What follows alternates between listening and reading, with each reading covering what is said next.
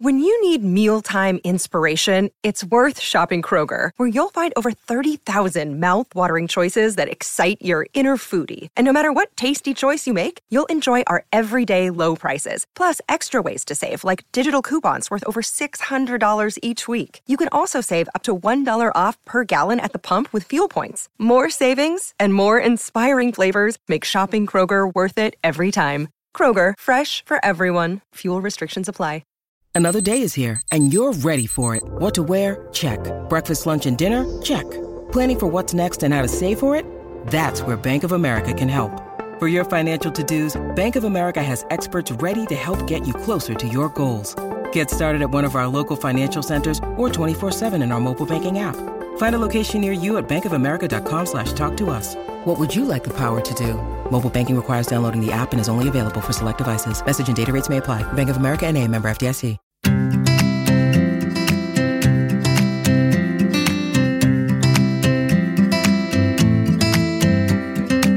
Hi, and welcome to the Deliciously Ella podcast with me, Ella Mills, and my husband and business partner, Matthew Mills. Hi, everyone. So today we're talking about love. So it feels as though there are some common questions we all have around this. You know, what is love? Does love at first sight exist? What should we be looking for in a partner? How does our upbringing influence our relationships? What's the difference between love and lust? When do you walk away? Why do people cheat?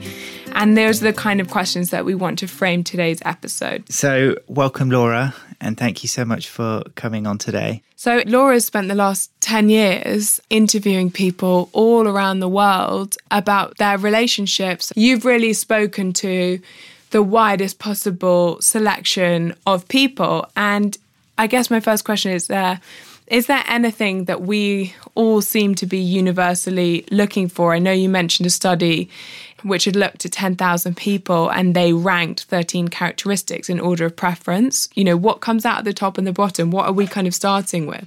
So that particular study is called the International Mate Selection Project. And I always love the way that researchers find really unromantic ways to describe it, like we're selecting a mate.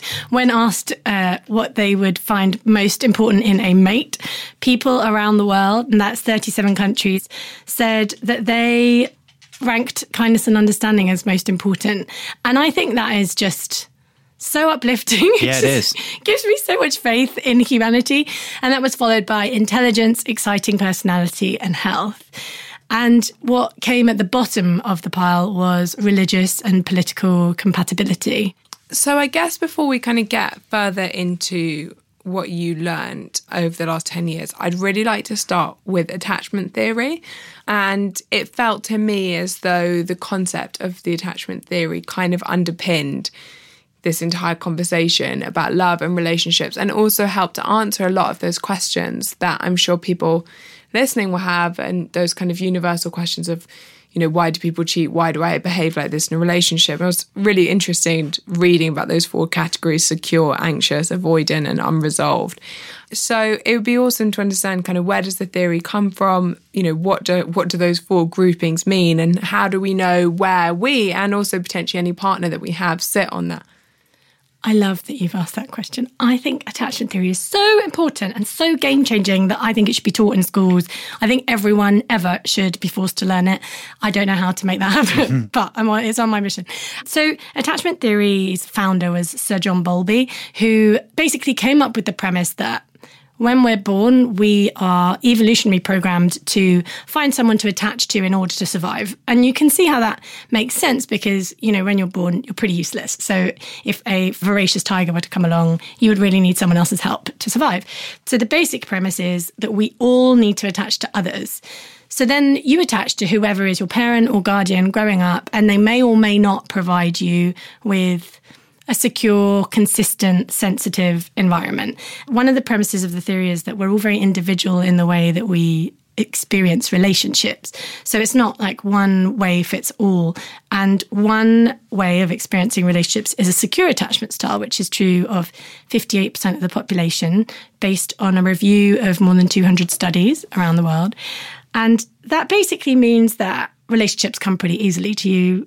Intimacy is pretty straightforward. You're not freaked out by commitment. You're realistic. You're communicative. You are less likely to have mental health problems. There are enormous benefits to secure attachment. And then there are the insecure types. And they, as you mentioned, are anxious, avoidant, and unresolved. So avoidant is true of about 23% of the population.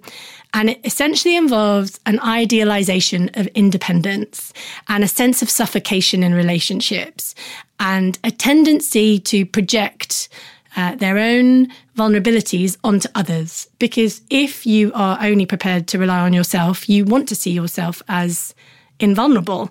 So people with a highly avoidant attachment style, because you're somewhere on a scale, someone who is highly avoidant won't really connect with their emotions, including their vulnerabilities. So they can also come across as arrogant or unforgiving. And anxious. do they struggle to form a relationship because they struggle to open up and allow that sense of vulnerability that I guess is actually quite essential for intimacy? Yeah, exactly. Or they might form them. So a pattern I noticed in the people I interviewed was they would form them, idealise their partner, think that their partner was the best thing ever, and then there would be a trigger. So for one person, it was the phrase, I love you. Their partner would say, I love you, and they would break up. Or they would move in, quickly feel suffocated, walk away. You know, like whatever it was, there was a pattern, a certain period of time, whatever it was. So idealization, thinking that this person was perfect, but they can't because no human can be, and then a breakup and a complete withdrawal. And they had a habit of breaking up with people. So you will often with people who are highly avoidant, either they don't ever really date people or they tend to be the person breaking up with others. So the other style is anxious attachment, which is true of 19% of the population. And it's basically the opposite. So instead of wanting independence, you want to be close all the time. And when you're stressed out, you want to be held or you want to feel close, whether that's a phone call or a touch or whatever it is. You get your sense of safety from being with someone. And that can be experienced as needy or clingy. And when people with a highly anxious attachment style don't get that, they can go into what psychologists call protest behaviour, which might sound a bit like, well, I didn't want to speak to you anyway, or, oh, this is how you're going to treat me? Well, I don't want to be with you. So it can be a bit difficult to know whether you're coming or going because you have someone really wanting to be close and then not wanting to be near you at all. So a lot of people that I spoke to, so for example, Grace from the Philippines dated someone who was avoidant. And for the first period, they were like essentially saying, we're going to get married. We're going to be together forever. You know, I haven't met the right person. You're the right person. I've been a commitment phobe because I hadn't met the right person. You are the right person. And then did the classic and avoidant the people thing. within the 58% typically attracted to each other and the people within the 42% typically attracted to each other, or do they actually tend to mix a lot? Question. So secure people are generally attracted to each other, and avoidant and anxious people often end up in relationships together, which, as you can imagine, isn't brilliant because you have someone who wants space and someone who wants to be close. And so you get this withdraw, chase, you know, and they kind of perpetuate each other's insecurities. So they can be quite long lasting, those relationships, but not very happy. What is the positive thing about all this research? If you get someone with an insecure attachment style to be with someone who is secure, as long as they don't find a way to break up with that person, over time they can become secure themselves. You can do it on your own too, but it kind of rubs off essentially. So is it typically something that would have then been nurtured through childhood that you can kind of nurture out rather than something that you're just naturally born with? It is mostly from childhood, but the later experiences can change it. So you could be in the most loving relationship with your parents or guardians or whoever, and then if one of them dies abruptly when you're young, or let's say you have a really great secure life until you're in your 20s and then you date someone who is horribly abusive, trauma and your long-term relationships and seeing a therapist can impact your attachment style. So they're quite stable, but they can change. Okay. So I guess going on from that, one of the topics that came up a lot throughout the book was infidelity in all different kind of shapes and forms. And I guess it'd be interesting to hear what you found the kind of lessons in infidelity were. I found one of the things that struck me most was the variation in numbers in the studies that you noted throughout the book, but then also the parallels you drew to drugs, actually, and that sense of a high from the danger of possibly kind of getting caught, the sense, I guess, of living on the edge. So can you tell us a little bit more? I think it's a really important point. One of my mega thoughts about infidelity is that the evidence would suggest it happens quite a lot, but the evidence also suggests that most people hate it. Hate it. It really riles people. So there's this ludicrous hypocrisy, I guess, or paradox, or whatever you want to call it. So in one US study, 88% of people said that infidelity was totally unacceptable, but yet research studies have found up to 70% of women and 72% of men have cheated. And that is a high number. And it's a range. It's an extraordinary range because it depends on how you define it and how you ask the people and who you're asking. So one study found that 30% of people initially admitted, and then after 6 months of intensive therapy, a further 30% confessed. So whatever the number, I became obsessed at the beginning with trying to pin the numbers down. And I mean, I really spent weeks in the British Library combing over research. And then eventually I concluded, it doesn't matter because we're never really going to know because people don't want to be honest about it because they're going to get judged, probably, but also they don't want to be found out because infidelity has pretty high costs and is one of the leading causes of relationship breakup or divorce. I think, back to your point about drugs, what often happens, and not always, in infidelity is a comparison between lust or very early love and the later love that I call companionate love, which is more akin to friendship. They're just totally different. So how do you define love and how do you define lust? So lust, there are different definitions of it, but I kind of like what the philosophers have to say about it. So Immanuel Kant thinks that it's dirty and terrible and uses people as a means rather than ends. Whereas Thomas Hobbes is like, no, hey, it can be reciprocal. We can lust for each other and care for each other of our own sake and care about pleasing each other. So it doesn't have to be objectifying in any way. It can be meaningful, but then that and it can also be part of the journey towards love. Yeah, they're very closely intertwined, I think. So I think it's very difficult to tell early love and lust apart because they're so closely related. Lust essentially is our way of staying alive, our kind of drive to reproduce. And it can be constant, it can come and go, it can be directed to one person, it can be directed to multiple people. Whereas early love it often involves a lot of lust, and both lust and early love kind of fade over time. And this early love can involve a lot of idealization. So not necessarily seeing the person that you're with for who they really are, but kind of bolstering them with lots of fantasies. And it's kind of mutual bolstering. So you're both kind of seeing each other as the best thing ever.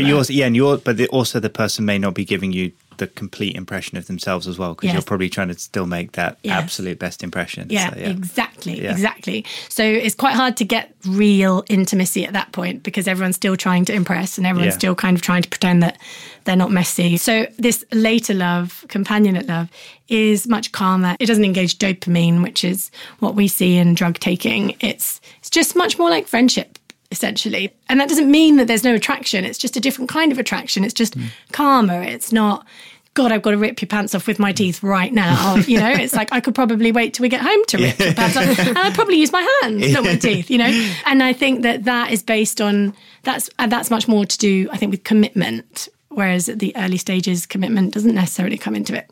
So can you actually have love at first sight? For me, I know it was, I've grown up in incredibly close family. And I really liked the sense straight away that I could tell that Ella had very similar values to me and the values that I had grown up with within my family. So that immediately created a deeper connection and understanding and comfort immediately. So I think that was the thing that kind of sped me up through the stages, where I think if you meet someone who maybe you really fancy them, but there was something about their personality that you're kind of questioning, I think that's where you typically kind of hang out in lust maybe for a bit longer. So if we had been friends at the time, I would have said, look, Ella, Matt, in our separate individual conversations, I'd say, I am really pleased for you, but I would just advise delaying the decision to get married because you're currently high on dopamine and I don't know what will happen when it chills out, And I'm sure it'll be great and I love you both and I think you're amazing, but imagine if you committed and you bought a dog and then it was a disaster. So that would be my kind of reasonable, rational advice. And I think that when I was writing the book, I was trying to think of almost what was a good policy decision, right? And the problem that I had was that for every person that I interviewed who fell in love at first sight and got it right, which was a few, I interview people who fell in love at first sight and got it really, really wrong. And my problem is I don't know how to tell the difference between the people who got it right and the people who got it wrong. And that's what I mean by were we just really lucky? Because, as you said, I think there were some obvious values that we shared, but we didn't know each other. Not really. But the fact comes back to the Captain Corelli's mandolin quote, the famous one of love is a temporary madness. It erupts like volcanoes and then subsides. And when it subsides, you have to make a decision. You have to work out whether your roots have so entwined together that it's inconceivable that you should ever apart. Yeah. I think that sums it up nicely. Yeah, it's beautiful, that. Yeah. You both mentioned the word values, and I think that's really important because I think that values are one of the most important things in deciding whether to stay with someone or not. But often people focus on other things like attraction or that kind of magical connection, which can be partly explained by a whole host of crazy things that are way more to do with environment or biology. And I think if you can get a sense of that early on, then that's the most important thing. I guess that's what I realised. I dated a lot before, and then when I met Ella and you meet someone, there is just a complete different sense of calm around it because you don't feel like you're there trying to impress the person. You're just utterly being yourself, and they happen to really like you the way you are, that you don't feel like you have to kind of fill in those other gaps that maybe someone else hadn't quite liked so much. And I think that was what immediately for both of us created that sense. And so I think there was a big excitement in it, but there was also a sense of real calm in it straight away as well. And I think that was actually the thing that got us, that we were most excited about. Will you tell us a bit more about how it works in the brain, this sense of dopamine that we're looking for, that's both in the kind of early stages of lust or love at first sight, or just kind of the initial magic when you meet someone and the excitement, but also that taps then into why we potentially look for that again, and that can potentially trigger the infidelity. Yes. So what happens when you lust / fall in love / have early love? And I say that because some of the research is a bit unhelpful because they don't define what they're looking at. So they'll get some people in a brain scanner and go, are you in love? And they'll go, yeah. And then you don't really know what you're measuring because people use the phrase in love to mean different things. But I take it to mean early stage love, including lust. So that kind of early stage was examined. And when they were shown photographs of the person they'd recently fallen in love with, part of the brain that was highly activated was the reward system.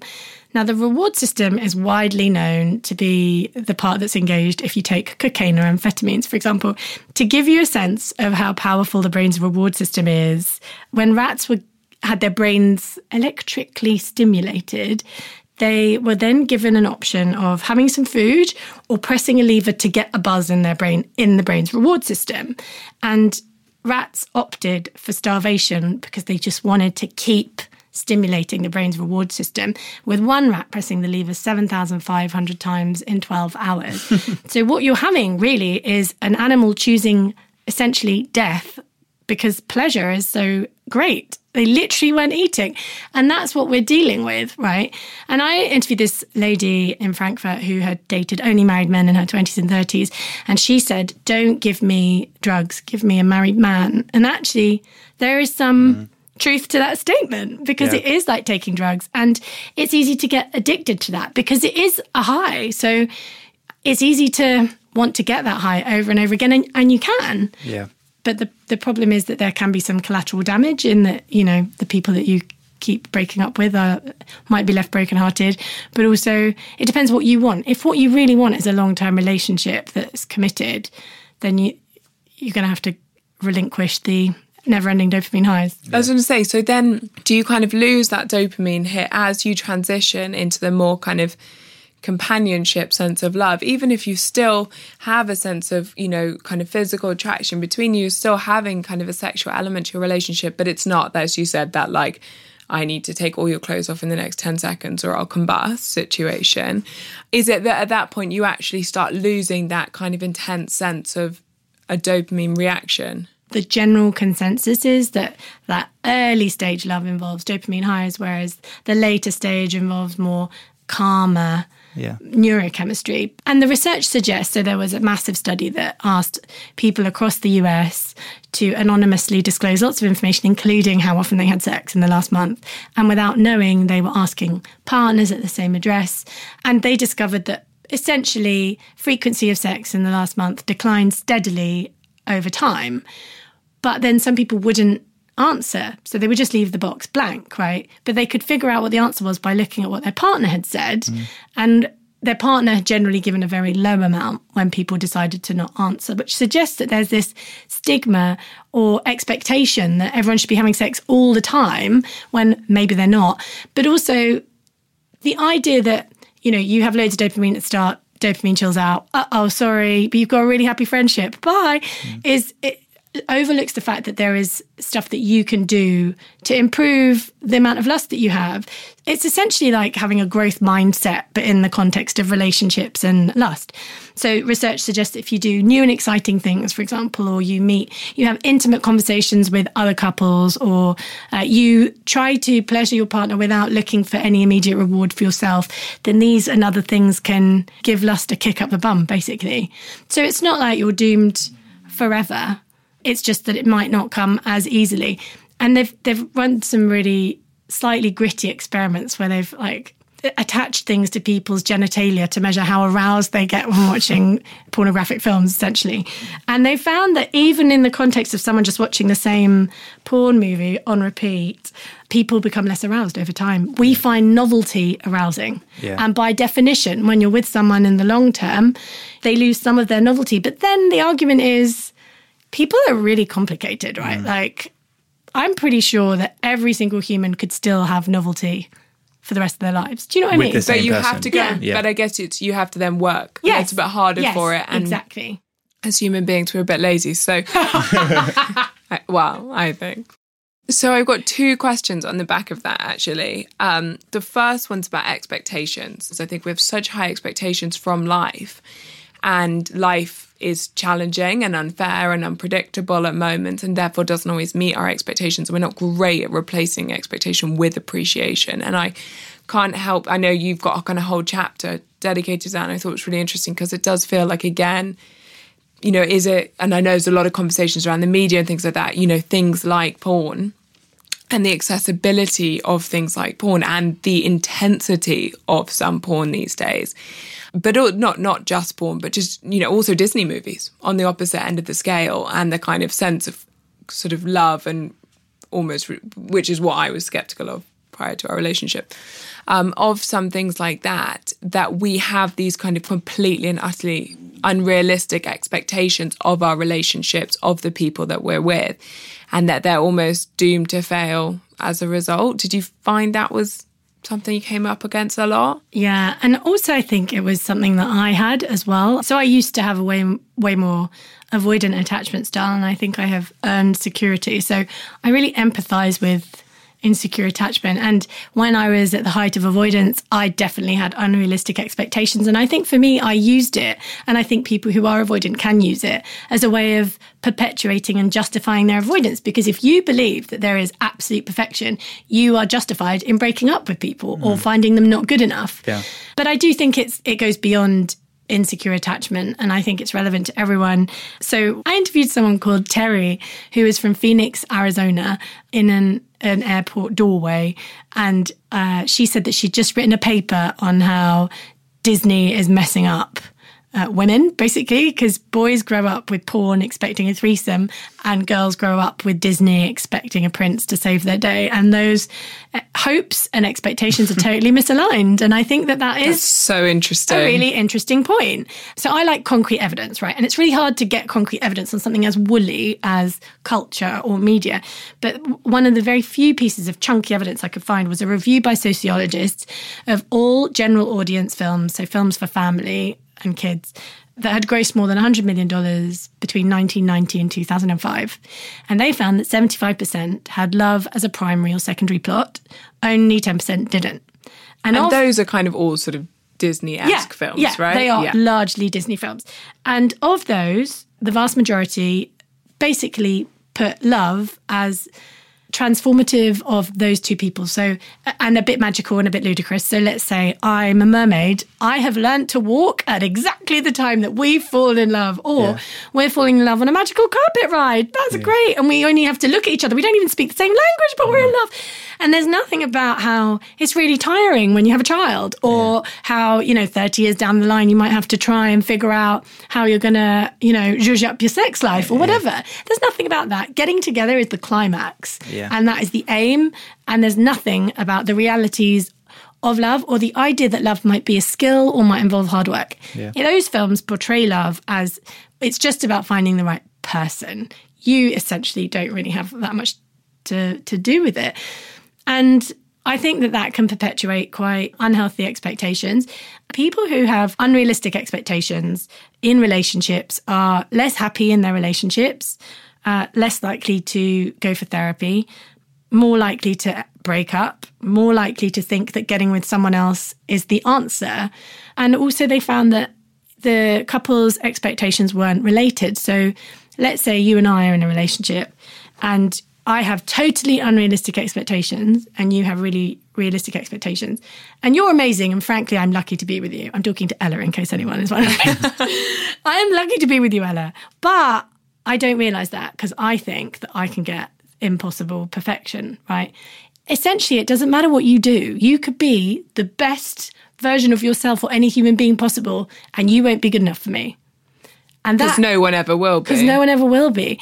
And also research, again, limited, only following people in their 20s over an 8-month period. And really what you want to do is follow people of all ages for like 40 years. But they found that expectations were quite consistent over time. So people break up, they get in new relationships, and their expectations remain the same. Yeah. I find it absolutely fascinating because I as you said, it's almost like, it's like when people get married, there's so much focus on a wedding. But a wedding's like a nice dress and a drinks with your friends, and it's great. And then actually, like, you go into marriage and you've got to deal with things together. And you've, as we said, like, life's unpredictable, life's difficult. It's like showing up for that person every single day and being able to support them. And that's not easy. It's given us so much, and I'm so grateful for the depth of it. But it is a very selfless and kind of challenging thing at points. And I think that, again, is something we don't talk about because, it's quite personal, because you're probably dealing with personal issues and it's not very glamorous. And so what are the 3 kind of main warning signs you should maybe look for in a relationship, maybe at the start of the relationship, maybe as the relationship really kind of gets going, that would typically prove that or show that a relationship over time probably isn't going to be a happy one?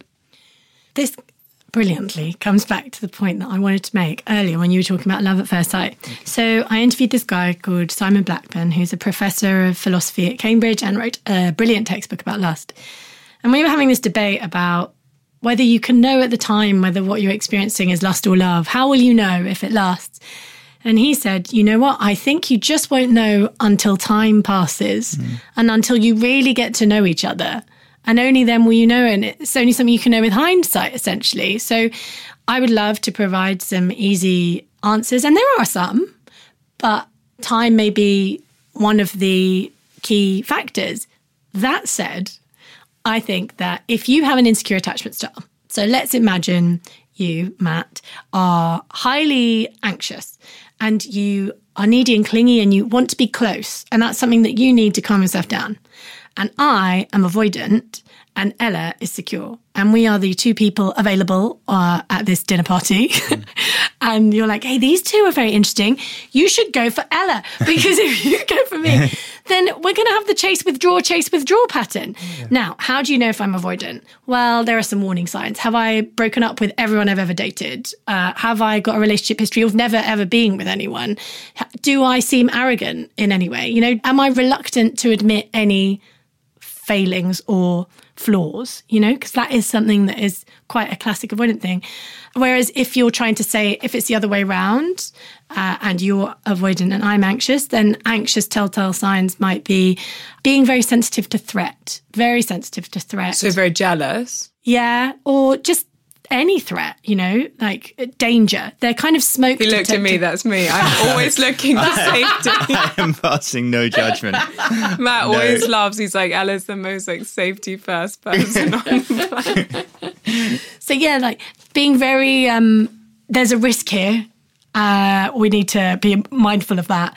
Someone who's highly avoidant wouldn't think of that. The highly avoidant person wouldn't even notice there was a risk. And a lot of evolutionary psychologists argue that's a benefit to insecure attachment styles, because if it was just all secure people and avoidant people, then we might not detect any risks and we might all be dead. Do you know what I mean? So whereas if it was just anxious and secure, then you'd detect the threat. But what you need is an avoidant, highly avoidant person to come along, disconnect from their emotions, be highly practical and get you out of the problem. Yeah. So those are some warning signs. You need to basically team up with someone who's secure. Yes. And honestly, like being completely transparent, like that's our relationship 100%. Like I am Mrs. Safety First.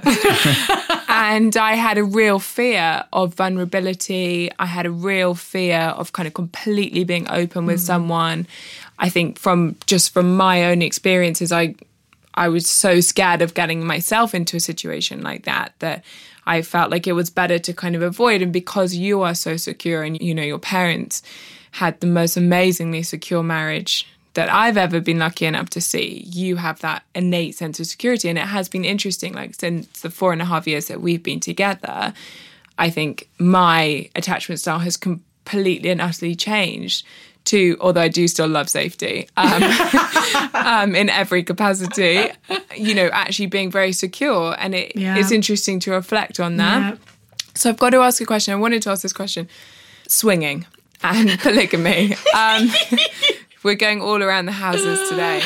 This is actually something I find fascinating. So I don't know if you guys haven't seen the Louis Theroux documentary on polygamy. Just watch it. It's so interesting. But it struck me when you were saying about people kind of looking for ways to kind of zhuzh up their sex life, for that dopamine hit. Swinging is a huge trend now. And is that what's driving it? And aren't something like 46% of countries in the world accepting of polygamy? Yeah. I mean, so I love that statistic. Thank you. So I don't know if swinging is a trend, because I don't have numbers over time to see whether they're increasing or not.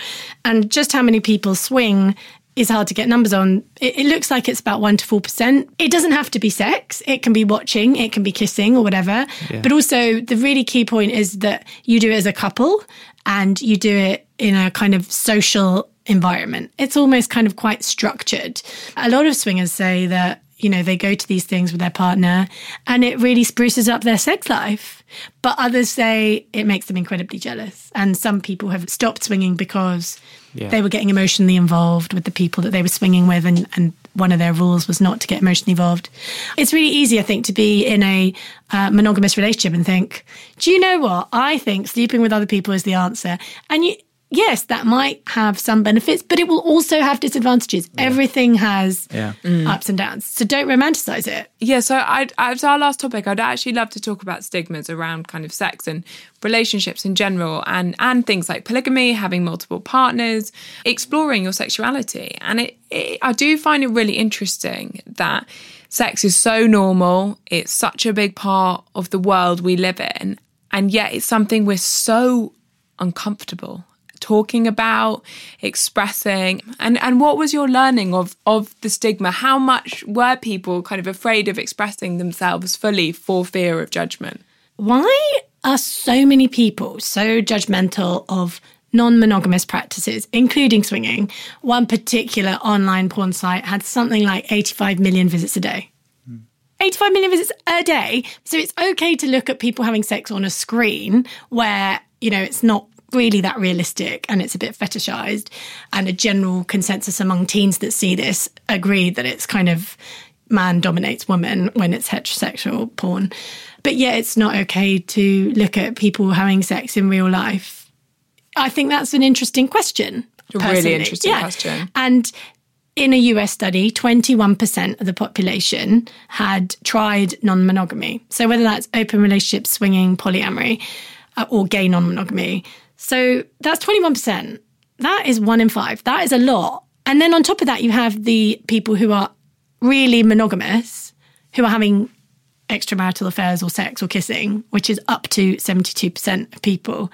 And then, as you said, you have 46% of countries in the world who accept marrying more than one person. So, like, why are we acting as though it doesn't happen? Yeah, it's just this. I just find it really interesting. And one of the things that I found really important in my project was to try and not be judgmental, because I think if you bring judgment to any conversation, you don't get an authentic, genuine, honest, helpful, exploratory, curious conversation. And I think one of the reasons that strangers were happy to open up to me was that they knew that I wasn't being judgmental and I wasn't going to kind of try and take advantage of them. What was the thing that surprised you most throughout the 10 years of the study? I think in the contents of judgment, there were some that I found particularly surprising, like, for example, oh, wow, infidelity happens more than I realised. And, oh, look, it does happen in happy relationships, actually, you know, and people can stay together and have a better relationship after infidelity. I think there are things that I was and many people are judgmental about.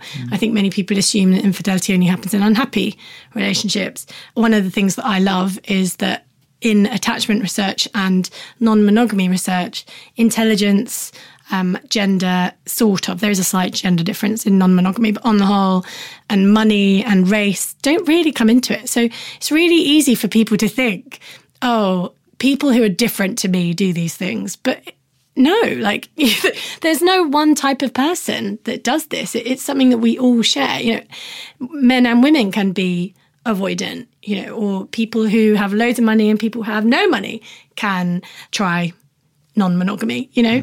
I really think I started the process thinking it was all about finding the right person. And I have come to the end of this process thinking, no. I mean, obviously you want to find someone who is good. And I think there are a selection of people that you could date. I don't think it's one person. Yeah.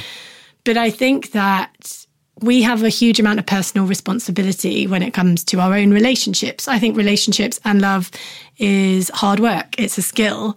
And how much work you have to put into it depends on your own attachment style or whatever your expectations, whatever it is, whatever subconscious dark swirly stuff that you are bringing to the table. I really see love in a completely different way. And I feel like I'm not the only person who saw it in the wrong way or sees it in the wrong way. I feel like it's quite a common thing. It's a common misconception because everything that we are surrounded by idealizes romantic, magical love, you know, from perfume adverts to car adverts to watch adverts, you know, everything from music lyrics to films, you know, everything misrepresents love and encourages an unhelpful view of it. But love is actually, in the end, love is actually quite mundane. And love is just actually just wanting to be with a person on a Friday night in pajamas, lying in bed. Yeah. Actually, again, it comes back to those car adverts, those perfume adverts. The fundamental underpinning of them is when you fall in love, you will be happy. Your life will be transformed. It's like the magic carpet in Aladdin. That's not true. Your happiness comes from you. The other person can bolster it, they can support it, they can hold your hand when you're at your low points. You've got to find it in yourself first and foremost. If you were going to leave our listeners today with kind of 5 take-homes, what are they? I think the first point is the way you feel about relationships might say more about yourself than the person that you're with, and that it's worth exploring that in order to try and have the best relationships possible. And that might involve what kind of attachment style do you have? What kind of attachment style does your partner have? What are your expectations like? You know, I think there are things you can do to bolster any relationship. And actually, ironically, there's not that much research on this because a lot of stuff focuses on divorce or conflict. But I think you've talked a lot about gratitude and appreciation. And I do think that gratitude, appreciation, forgiveness, kindness, and trying not to be judgmental are really important. You know, so if your partner comes to you and says, let's try swinging, then, you know, try and not be judgmental about that. Try and be curious about it. Wouldn't it be nice if everyone had more honest conversations? Which I guess is linked to the judgment point. I think that love is a skill that requires quite a lot of hard work and isn't actually that romantic. You know, companionate love, the kind of love that makes romantic relationships last. And I would really like to try and change the way that people see love somehow. It's not easy given. It's so misrepresented everywhere. Yeah. That's only 4 points. Can I stick with 4? Yeah. 4 is perfect. 4 is perfect. Amazing. Laura, thank you so much for coming on today. Honestly, it's such an interesting thing. And it's so nice to have a space to be able to actually have these honest conversations as well. We'll be back again next week talking about happiness, which leads on quite well from today's episode about finding that internal source of happiness. So have a beautiful week, everyone. Thank you so much for listening. And if you do have time to rate us, review us, share us with your friends, it makes the world of difference and we so appreciate it. Thanks, everyone.